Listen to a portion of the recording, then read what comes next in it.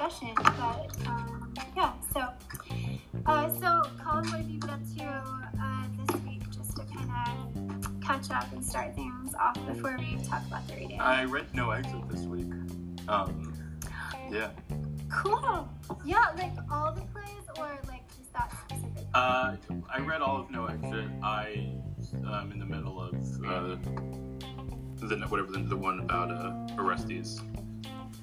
Yes. And Zeus. Yeah. Yeah, that one is great. What are you thinking of it so far? I mean, I think it's great. I mean, No Exit's fascinating though. I was struck by the fact that it's like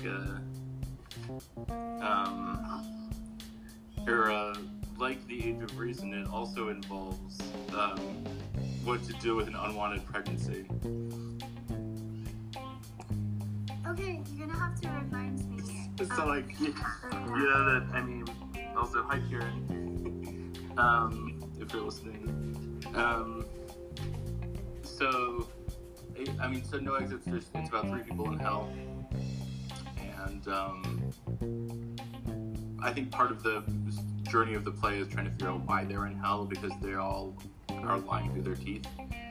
But one of them, so it's 3 people, Garçon, Estelle, and Inez. And Estelle is a youngish woman, I guess. And it turns out she committed infanticide. Oh, she drowned her baby. That's right. Oh my gosh, that's horrible. That's horrifying. Right, and yeah, they each have kind of like these desires about. I think like Garçon wants to just like he's worried that he's a coward, and yeah, it's like he never like did the thing that he needed to do for his own freedom, and then I can't remember what Inez's deal was. I mean, and yeah, that's a question.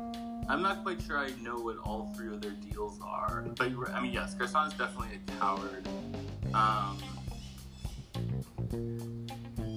Inez is cruel, so it sounds like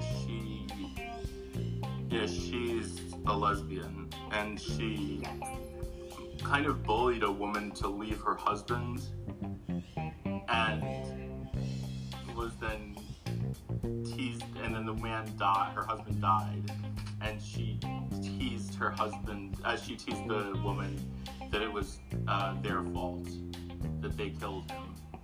And then, if I'm understanding correctly, and then the woman did a murder-suicide.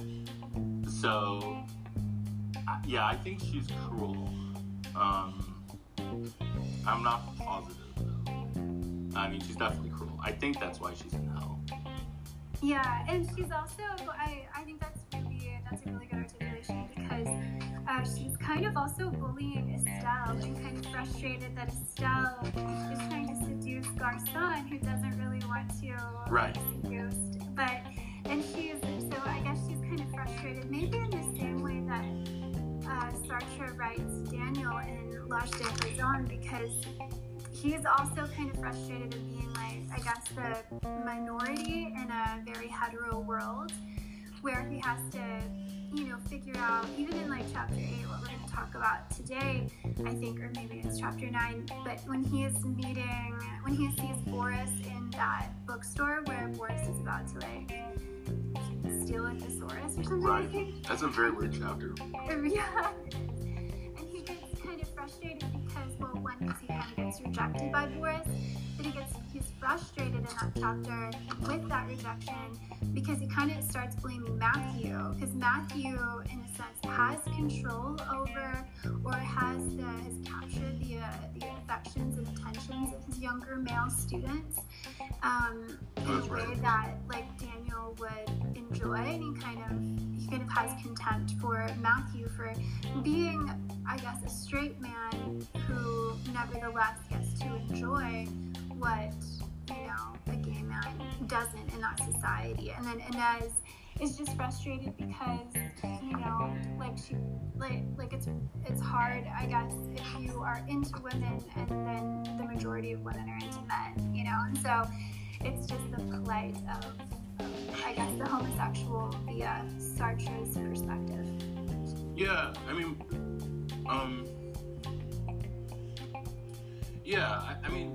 I do get this sense that they both. Wow, can you hear the drilling or whatever that is, the sawing, or no? I can hear it, but it's not like a problem. Okay. Like, it's not like, yeah. Okay, good, because it's really loud for me, but I'll be fine. I think they're working on our yard. But, as I said, yeah, I think that's right. I think, so there's parallels between Inez and Daniel, and maybe somewhat between, Estelle and Marcelle. So Estelle's more of Marcelle wants to keep the pregnant. I mean, so both have the issue that they got pregnant without planning, and Marcelle evidently ultimately wants to keep the baby, whereas Estelle, in no accident, does not, and is a psychopath and drowns the baby, which is horrible. Right. Yeah, that's now that you're kind of, because, I read it recently. I read that because I just finished, actually, all the plays not too long ago, and, it's pretty complicated. You know, their psychologies and their stories are complicated. And I know, like, reading the letters, which you just bought. You said you have 2 books of Sartre's letters? Which ones did you have?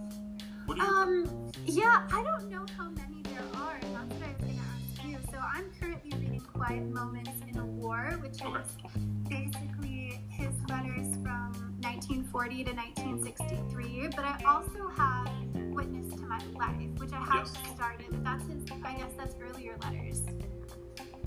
So I just got both of them, and I'm maybe 50 pages into Witness to My Life.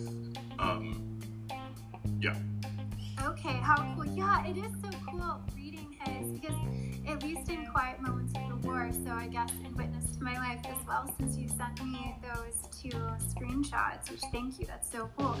I didn't know that he is basing, like, basically all of his main characters on people that he knew. That's wild to me. It's like, who is Matthew? Or no, who is Daniel? And I want him to. Like, that's terrifying. Like, what poor bastard that, like... Who are the sociopaths and the psychopaths in Sartre's life?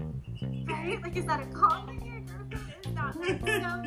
And so interesting that Brunei, I think I read that he's based off of Paul Nizan, who was, like, Beauvoir's lover for a while. Oh, I didn't know that. That's interesting. Yeah, well, I think that's in the screenshot that you sent me, but so maybe I'm wrong. I don't know. No, you're right about that. I forgot, I'm sure. But I didn't realize what the lover thing. Oh, yeah, I don't remember if he was, I think maybe he was American, and she would, like, kind of late in her career, or in the letters, I guess. Like, she stayed at his house somewhere. I think you're getting 2 people confused. Oh, really? Yeah, I think so, yeah. Oh, okay. I think maybe, actually, Kieran would probably know better than either, or Apple would know probably better than either of us, actually. Okay, yeah, maybe I'll have to look at your... I remember that, there's, like, Paul Nizan was, like, a friend of Sartre's, and, like, he was killed, I think, in the war.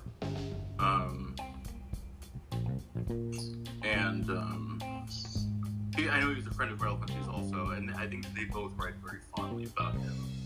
And kind of, like, it's definitely one of those, you know, when you read their stuff from after the war, it's, like, one of those moments where you can, like, see the, you know, the time of their philosophical writing, like, drifting in, the situation, really clearly.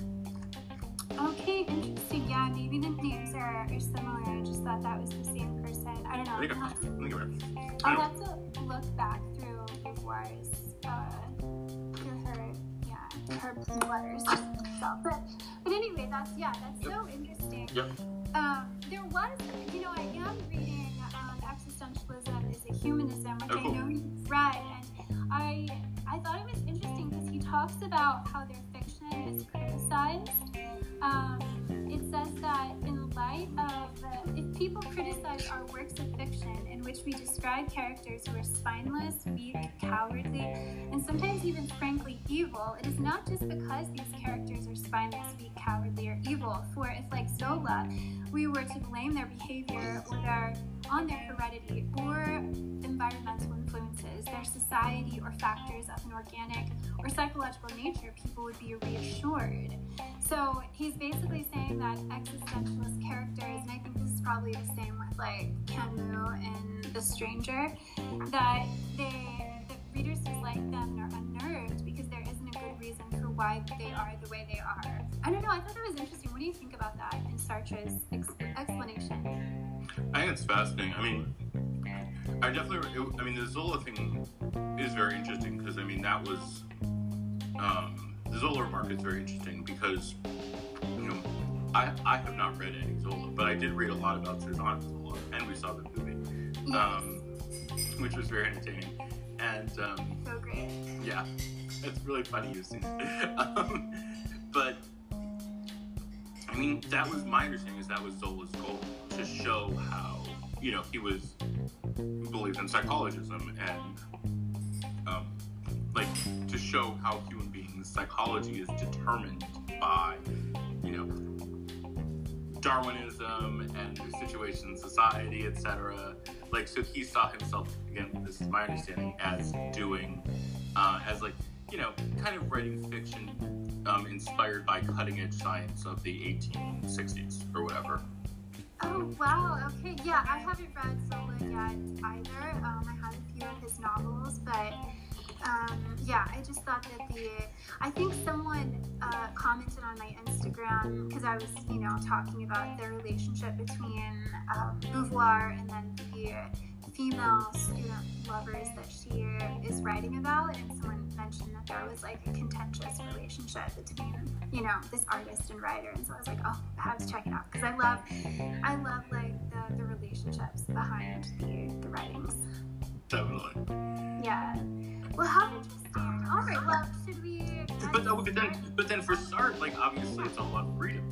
Like, you aren't determined by your psychology or your past or anything. So it would make sense that he would see Zola as his arch nemesis in terms of, or his, you know, his polar opposite in terms of how he's thinking about writing. Because Sartre's characters are intended to be free, and they're not intended to be determined. Right. By their psychology and Darwinism. That's such a good point. Yeah, Sartre always, like, he never fails to kind of show his disregard for psychology, and I guess that's why he sees it as deterministic. That's so interesting. Wow. Well, yeah. Well, I think that's great that you got his letters, and you have to tell me if he says anything more about the novel. It's so cool to, like, I don't know, read it in progress, you know. But yeah, cool, awesome, and see too. You'll have to be curious to hear what the later one is like. Yeah, well, I was so. I guess just like one more comment on my end. I was so interested and surprised that he had planned his whole prologue of writing about Yvitch, Marcelle, and Mathieu 10 years before, like, the setting or, like, the novel happens, to show, like, Yvitch's childhood, and I guess to explain what was happening, and then just to kind of see what Mathieu was like. I guess Beauvoir didn't really like the prologue, so he kind of, you know, didn't, like, publish it, but I would love to read that draft. That sounds fascinating. Where is that? Where did you read about that? I read about that was in Quiet Moments of the War. That was, like, he mentions that when he's writing about Yvitch as, like, I guess a 7-year-old, because she's 17 and L'Âge de Raison, he says it's in the general genres of atrocities veiled by the charm of childhood. So he's going to talk about, he was in the prologue going to talk about how, like, she, I guess as a child, like, she slept in her parents' bed, and that, like, messed her up, which, I don't know, now that I'm, like, thinking about it, that just sounds like really weird. Like, well, yeah, weird, but explaining someone's behavior by their psychology, like, by their childhood, like, that sounds deterministic. But maybe that's our goal in being free, that we have to realize that we're not trapped by our past. Yeah, I think that's absolutely true. Yeah. Interesting. I mean, because Sartre does have this existential psychoanalysis. Yes. Yeah. But I think it only works retrospectively. Oh, okay. But I'm not sure.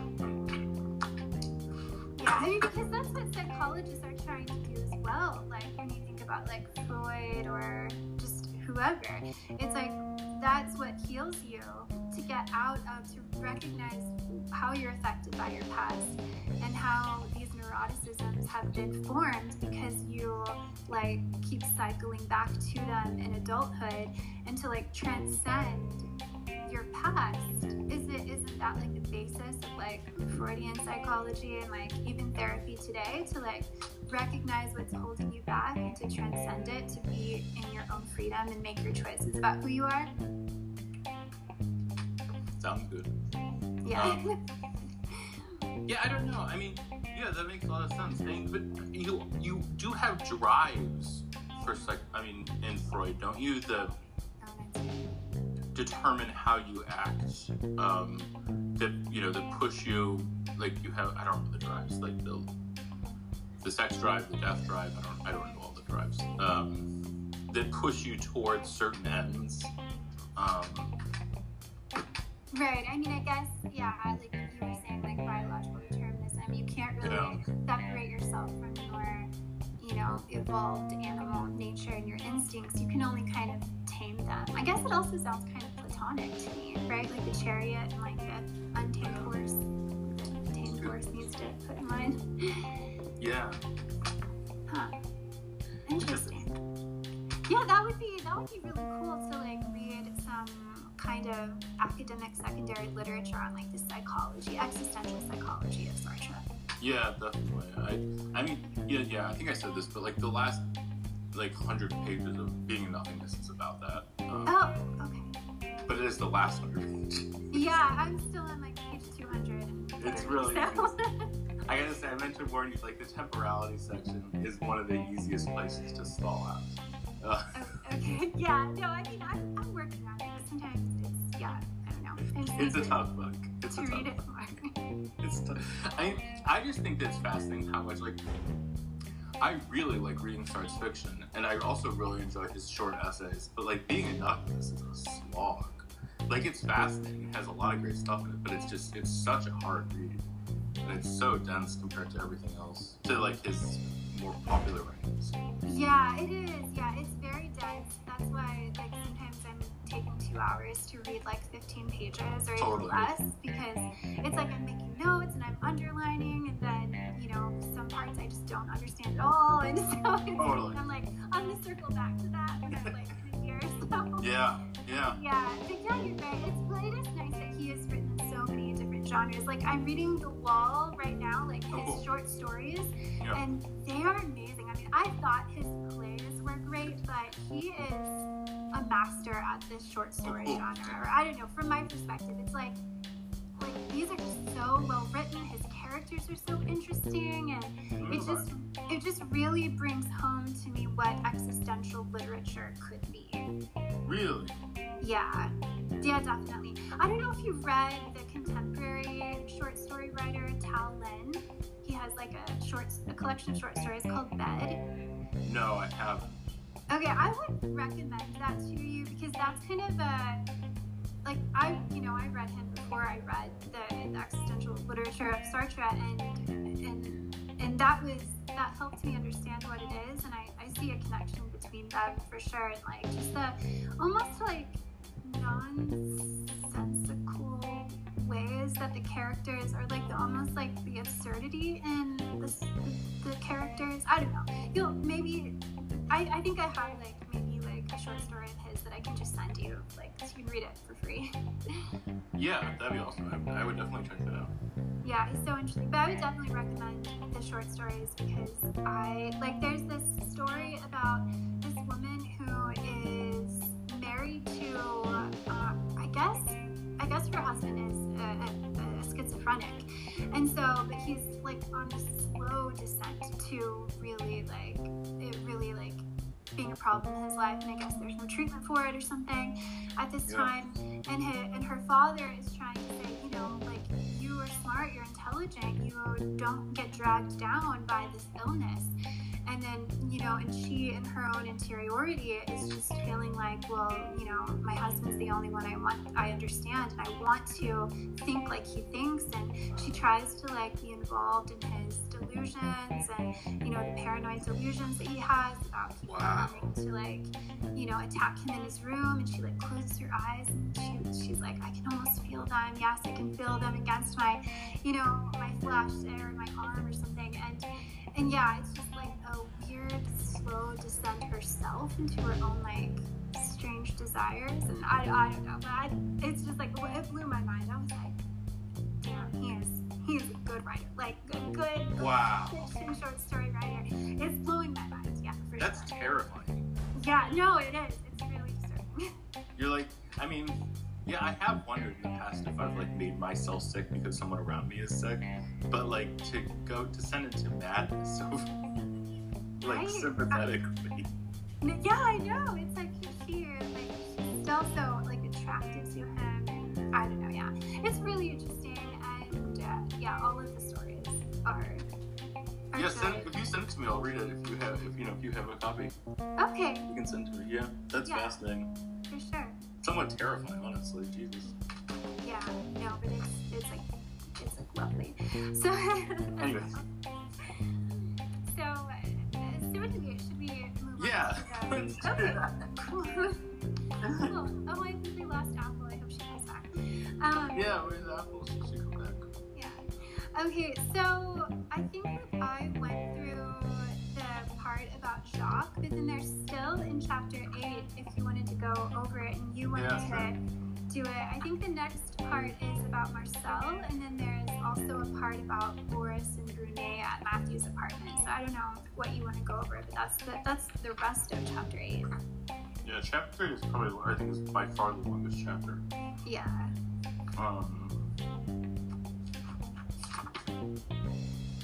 I think the Marcelle part starts, like, on page 141, if you need, like, a reference. I do, yes.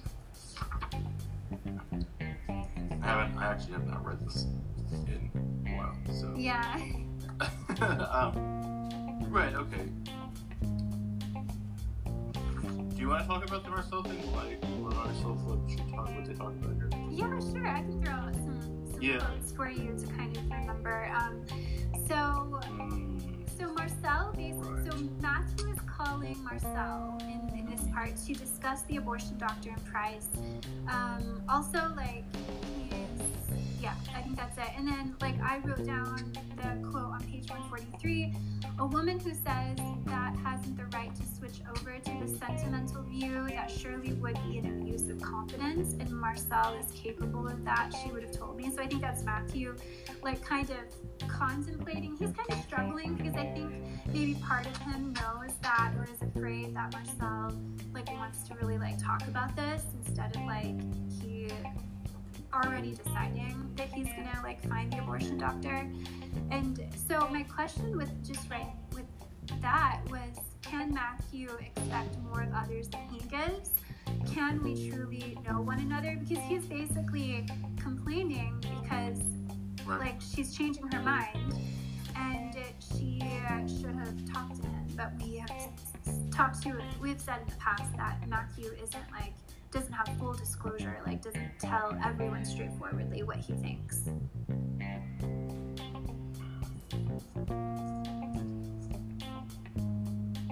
Yeah, that's right. So, Mathieu is definitely not open with his thoughts. He's very closed. He just makes decisions and acts on them. I mean, really, he doesn't make decisions, but he doesn't ask for other people's input. He's not going to talk things over.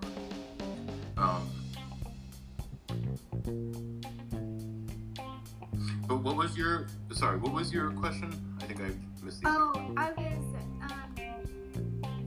I guess from one perspective, I could feel that, well, Marcel could be more open and Matthew could be more open. Yeah. But, ultimately, can we truly know one another even if we make that effort to try to communicate what we feel? Well, okay, let me throw this question back at you. I mean, so you read Beauvoir's letters. Yeah.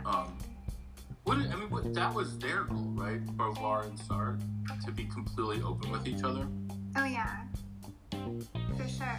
And I think they did. I think they achieved that. I mean, from their letters, which of course, that's a piece of work that's edited in itself because there was probably some editing going on.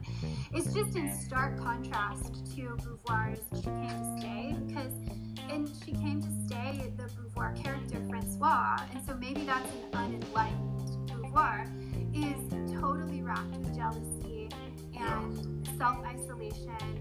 But in the letters of Beauvoir, and even Sartre to Beauvoir, they seem very transparent, very happy, joyous even, and they share each other's sorrows with other lovers, and they continually repeat the phrase "we are one," and so yeah, I feel like they achieved that if you can believe their letters, which I feel like to some extent you can. Witness to My Life begins with a series of letters from Sartre to someone else, Simone Jolivet, who I guess Sartre was had something of a relationship with, and the Beauvoir letters only begin about 40 pages in or whatever, and they have a very different tone. Oh really? I think so. Oh, okay. What would you say about that? I mean, about the early letters. Well, I think Sartre is That's funny. The first woman he's writing to is also named Simone Jolivet, and I think she was also. I don't remember who she was. There's so many names in these letters. There's just so many names. And I think Sartre is nice. He flatters her. He gives her suggestions about how to live her life. He talks about himself. It reads kind of like, I don't know, he has like a crush on her or whatever. It's that kind of, it's sweet, but it's also like maybe a trifle condescending. Okay, because he's trying to like capture her. Maybe. Yeah, I think so. Okay. And maybe there's some ambivalence from her, and like he comments on that, but like he calls her my sweet little girl, which I think is meant to be complimentary, and she probably takes it that way. And it's funny because you read some of the same language. Especially I noticed the No Exit, the movie. That's just because I was reading it after I started reading letters. But then when he gets to Beauvoir, like I find there, I just started the Beauvoir section, only a couple letters into it, and like, I don't know, he speaks to her like an equal. He speaks to her like someone he like respects, who he just assumes understands everything he says. Yeah. It's less lectury. I don't know. What does that fit with your reading of Beauvoir's letters to him? Oh yeah. No, they seem like they're happy telling each other that they are equal partners. Yeah. And then they speak to each other like that. Yeah. No, it's a total contrast to. So I haven't read the Sartre letters to the other Simone, but it's in total contrast to the letters between Martin Heidegger and Hannah Arendt. That's funny. Where it's like, it's just all condescending. It's a weird codependent relationship. I don't know. It's so weird. I don't. Yeah, it's almost cringy. I don't know. Really? Where did you read those? It's in, I don't know, it's just this book that's out of print that has their letters, as like both of their letters, except Not Very Many by Hannah Arendt, because he didn't keep hers. So if we take the kind of, like, if we assume that the Sartre-Beauvoir relationship is their ideal, is Sartre's ideal, which I don't know if it's a full ideal, but it's at least a partial. So they are transparent. They do talk to each other. I'm not sure we don't know if they discuss. Maybe it's clear. Maybe I'll get further in. It'll be clear to me if they discuss, but like they definitely aren't closed off the way Matthew is, or Marcelle. So clearly, I guess I'm just thinking that even from Sartre's perspective, Matthew and Marcelle are not fulfilling a good relationship at all. Yeah, absolutely. No, that's a really good point to like compare. And I did find in one of the letters, actually, going back to letters again, when Sartre is talking about Marcelle, Sartre says that one of his problems that he has, or the problems that he sees the book having, is that Matthew, so this is the quote, that Matthew isn't interested enough in Marcelle, that a reader doesn't feel strongly enough that he's fond of her, and to show that it's not enough to make Marcelle more interesting, he himself must seem more taken with her. I'll work on it. Marcelle must be, and this is I think the important part, Marcelle must be the symbol of that whole life of intellectual and moral comfort where he isn't free. So, like, to me, that quote like indicates that this couple in L'Âge de Raison between Mathieu and Marcelle, they're like not meant to be together. They're on two different trajectories, whereas Sartre and Beauvior, like they're just like their desires and their lifestyles and their goals and their philosophies like match up. So, what is that in? Is that in Quiet Moments in a War or Witness Pilot? That's in Quiet Moments on page 137. Oh yeah, I forgot you have it. Yeah, you should send me those screenshots when you see those. That'd be really great. Okay. Yeah, that's. I mean, so I do think Marcelle. That does make sense. So Marcelle was meant to be kind of the bougie. One second.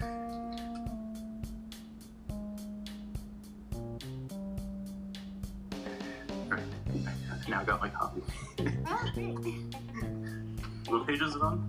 It's on 137, and it's at the very end of that letter, before the next letter starts.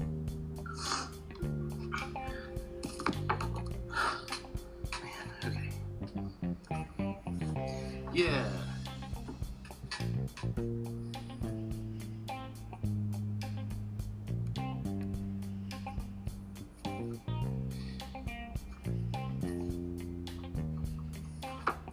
Yeah, so, I mean, so he's talking about what Marcelle symbolizes to Matthew, right? Yes, yeah. Yes, I see. Right. Yeah, I mean, that makes, okay, yes, I agree. That makes a lot of sense. That makes a lot of sense because, and that's why Matthew really spends the whole book trying not to be tied down to Marcelle. Yeah, or maybe Matthew is not being fully honest or in good faith with Marcelle, because he does, at some level, want to maintain the relationship that they have, but he would have to confront the fact that Marcelle is not actually a good match, because she's either changed or has just always been like in a different direction than he has. You know, because that would mean that he would have to confront that they want two different things and they couldn't be together. And he, on some level, likes the somewhat loose connection he has to her. Yeah, I mean, that's his biggest bad faith moment, is that he is, right, he doesn't want to change his life. He doesn't want to face up either committing to Marcelle or committing or rejecting Marcelle. Yeah.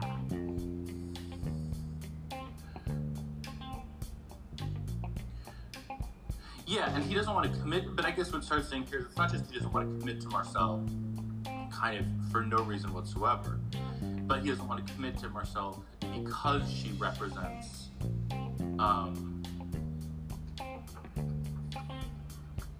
this intellectual and moral comfort. Right, yeah, so he doesn't want to lose himself into this comfortable existence where he no longer reflects or keeps on top of his freedom, which translates to his choices and like the existential angst, I guess, that accompanies. Sartre has, like, you know, in one of the essays in what's it called? We've Only This Life to Live. Oh yeah. Is I don't know what it's called, but it's reflecting on the French resistance during World War II. Oh, okay. And I mean, it's written in like 1946, and so, you know, it's a little puff piecey. It's like a puff, or is that the right? I don't know. But I do think that he. So, for Sartre, at least in that essay, he argues that the French were ironically more free under the Nazis rather than less free, because the danger and the constant threat made them aware of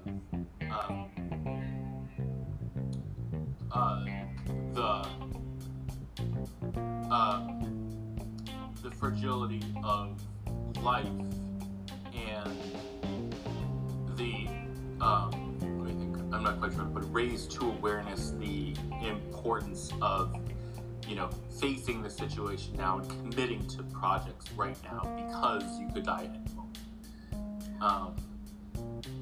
Did that make sense? Yeah, no, I love that quote because I guess it was so controversial that he would like say anything positive about that. But yeah, he said that if people even had a thought of their own, that was rebellious. Right. That was a chance of freedom. So it made every single decision and act, have this tremendous weight. Right. And so, you know, when he's talking about the intellectual and moral comfort that Marcelle symbolizes to Mathieu, I think for Sartre he's suggesting that, you know, that intellectual and moral comfort is a sign of a lack of freedom. Right. Yeah, or that it may distract you.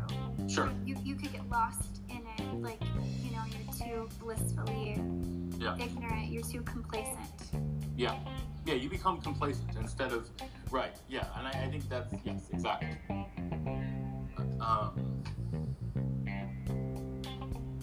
But I just wonder, like, why can't you be both? Why can't you enjoy, like, does it always have to be such a struggle? I'm just disagreeing with Sartre, I guess. I think that's a fair point. Yeah. Because honestly, and going back to the letters again, when Sartre is talking, I mean, I don't know what you think and what you've read of the letters, but Sartre seems like very like happy-go-lucky. Like, I mean, maybe that's like not the best stage, but he seems like he always talks about in the letters that I'm reading in the quiet moments in the 1940 that he's like, I had such a poetic moment, and I love the cold. I'm like embracing the pain. And he's just like, both he and Beauvoir are just like in love with life almost. Like the only angst they have comes from the trauma from the inappropriate relationships that they try to like connect with and maintain. You know, just their polyamory basically gives them angst, but that's just because they like can't keep the peace for very long because of various jealousies and things like that. But otherwise, like they seem like to be in a sweet spot of flow consistently. Yeah, that's ironic. It's like, why don't they let their characters be that? But I don't know. I guess it's, you know, it's not what... I mean, to what extent, though? Like, that's interesting. And I mean, you're further along the letters than I am. They did see themselves as resisting certain bourgeois tendencies, right? Yeah, that's true. I mean, they seem kind of not a big deal from my perspective, but I mean, the inappropriate relationships were at least partially their way of kind of challenging that. Am I wrong? I mean, or at least that they saw it that way? Right. Well, yeah, I mean, I don't know, I guess I never asked myself myself that it always just seemed as if, I don't know, I guess I was just assuming that they had a desire to have those relationships, but rather than it being like an intellectual kind of decision. But yeah, you're right. I mean, because now that you say that, I'm kind of thinking about their other conflicts as well. Like, Beauvoir often comments in the interviews that I see of her on YouTube that, you know, that she's not well liked in various feminist circles, and she kind of, I don't know, is resigned, but also maybe doesn't like the fact that there's so much resistance. So maybe it's just they just don't talk about everything in their letters. That could be a source of strife or angst.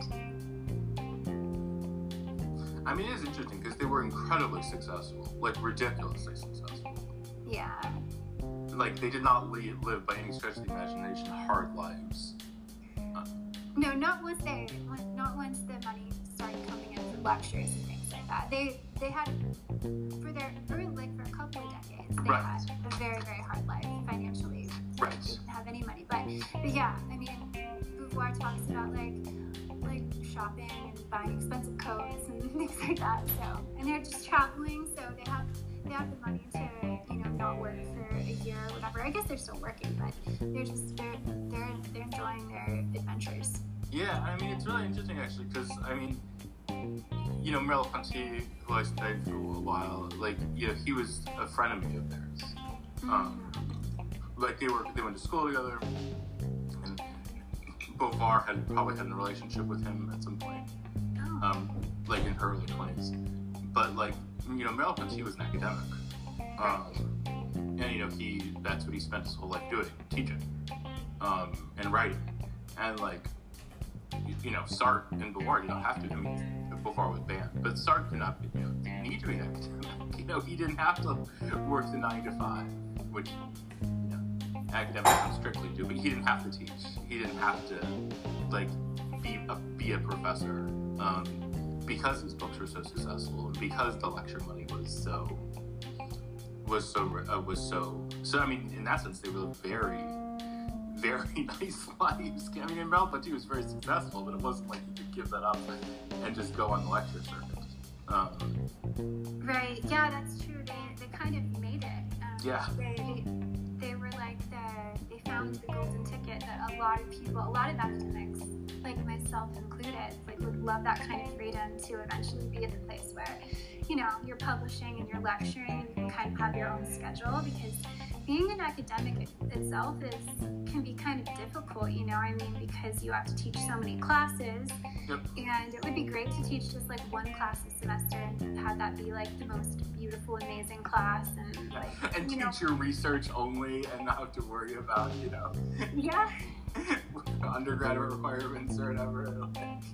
Right, yeah. You don't have to be, you're less of a slave, you know. It's not like publish or perish, like they just, like everything they wrote was, I guess, gold. And they had their own, like, journal, and yeah, I don't know. I mean, they certainly, like, in many ways, their aspects of their lives are, like, to be idolized and admired by intellectuals. So do you think, I mean, there's a real danger in, like okay, so, like, I mean, are they just hypocrites then? Like who? I guess Sartre. I mean, I don't know enough about Beauvoir. You know, I mean, is it just, I moved really straight from the book, but I mean, is there kind of condemning of bourgeois culture and their praise of the, you know, the resistance during the Nazi occupation in Vichy France? Was that like, I don't know, is it? Okay, I see what you're saying. Because that's like an easy leap to make. I'm not saying we should make it. I'm just, that's an easy leap to make. An easy step. Right.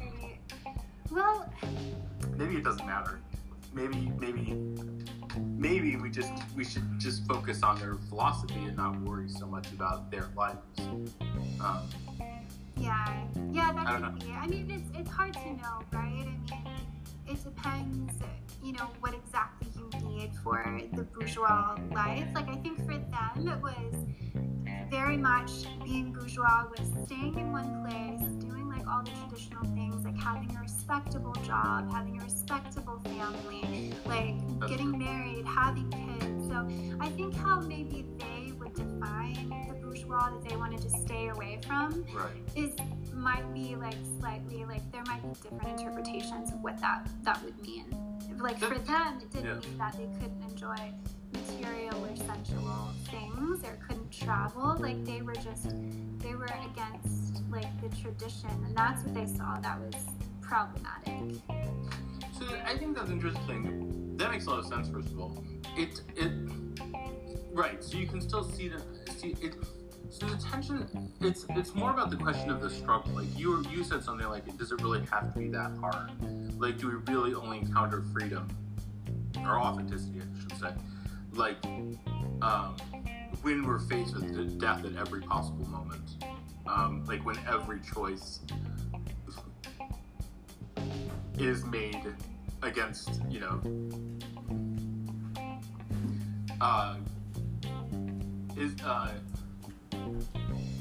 is made knowing that it could lead to one's death.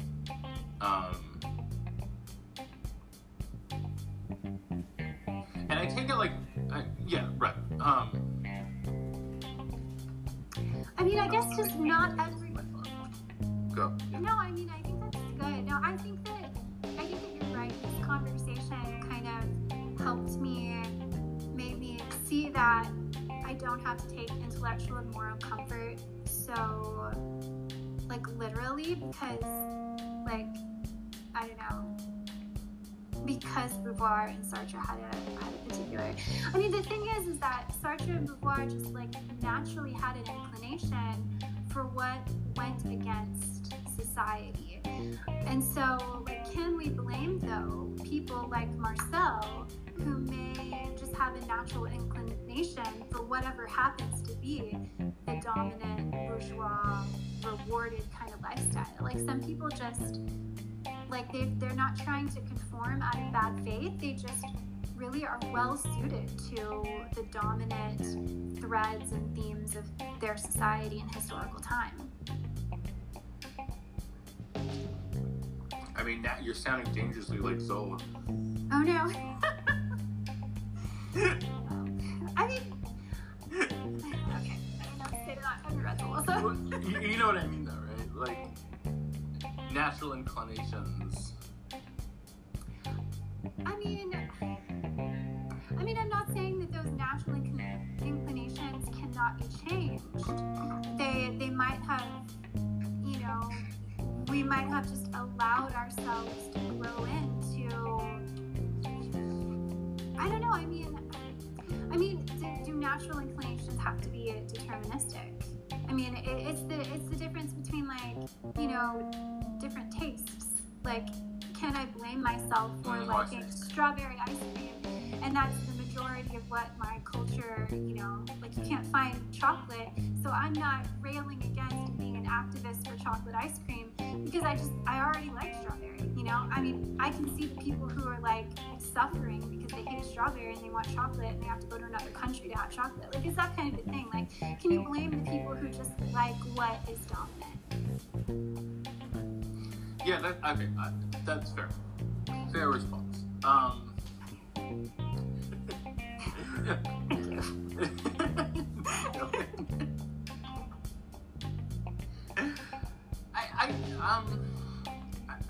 Sorry, I think I got lost.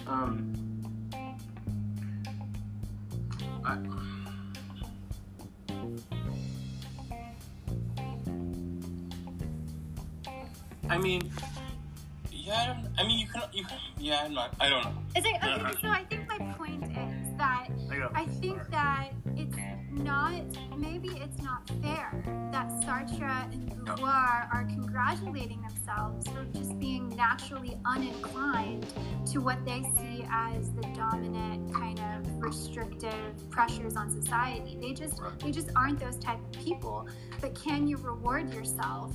Like, because you were asking if they're hypocrites, and I don't necessarily think they're hypocrites, but maybe they're, and I don't even necessarily think that they're like unfairly like looking at themselves, but I guess you could make the argument that they are unfairly celebrating their own inclinations when it's just an inclination that is neutrally the same as any others. But I mean, I think Sartre would, like, I don't know, he doesn't place value, and like he just wants you to make decisions and be freedom. He doesn't want you to conform. They don't want you to conform to what they, you know, are fighting for, or do they? Are they just fighting for? I don't know.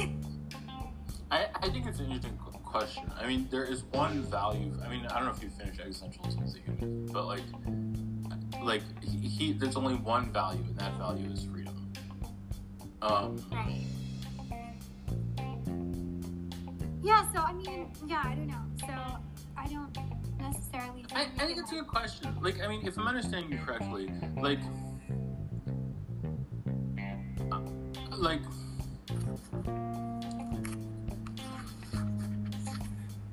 I mean, Sartre is worried that, or Sartre thinks, if I understand him correctly, that like most people live in bad faith, right? And most people in bourgeois society kind of encourages people to live in bad faith because it's, instead of facing up to their freedom, instead of making choices knowing that every choice death is on the line, people just kind of go about their lives and they lie to themselves about their freedom, or they lie to themselves by denying their freedom. They lie to themselves about death always being on the line.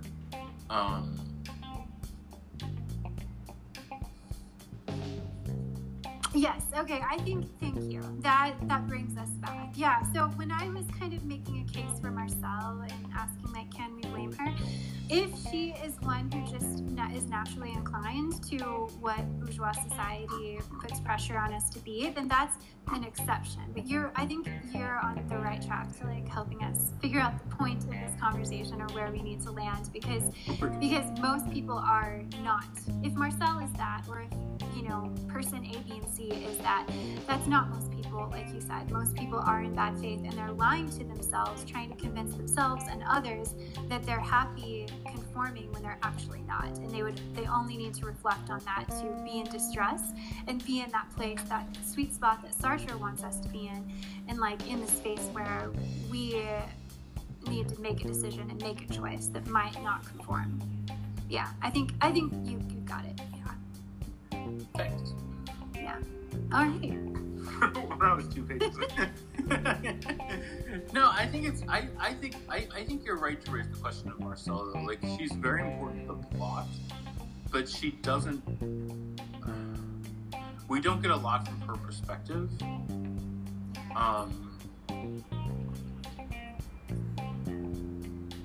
Yeah, because just because Mathieu isn't, you know, like, he would be in bad faith if he would be in trouble if he just, like, submitted to the intellectual and moral comfort where he isn't free, which is Marcelle.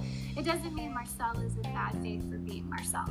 That's true. I mean, my tendency is to, I do think she's probably in bad faith. I'm not sure how, why do I think she's in bad faith? I'm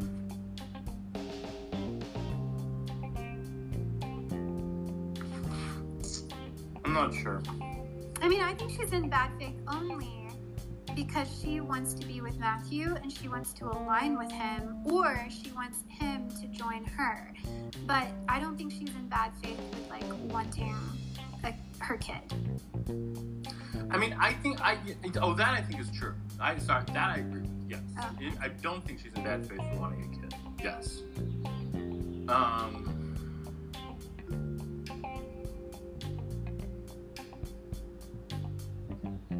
I guess I do think I think I appreciate that you're trying to kind of rescue bourgeois values. Because, like, I'm very bourgeois, and I'm drinking Starbucks right now. But, I don't know, maybe that's just something to keep in mind then. I'm not sure. I mean, I guess I'm just not sure Marcelle is, like, portrayed very nicely, if you know what I mean. Like, she just seems kind of dumpy and, like, kind of pathetic. Don't you think, or am I?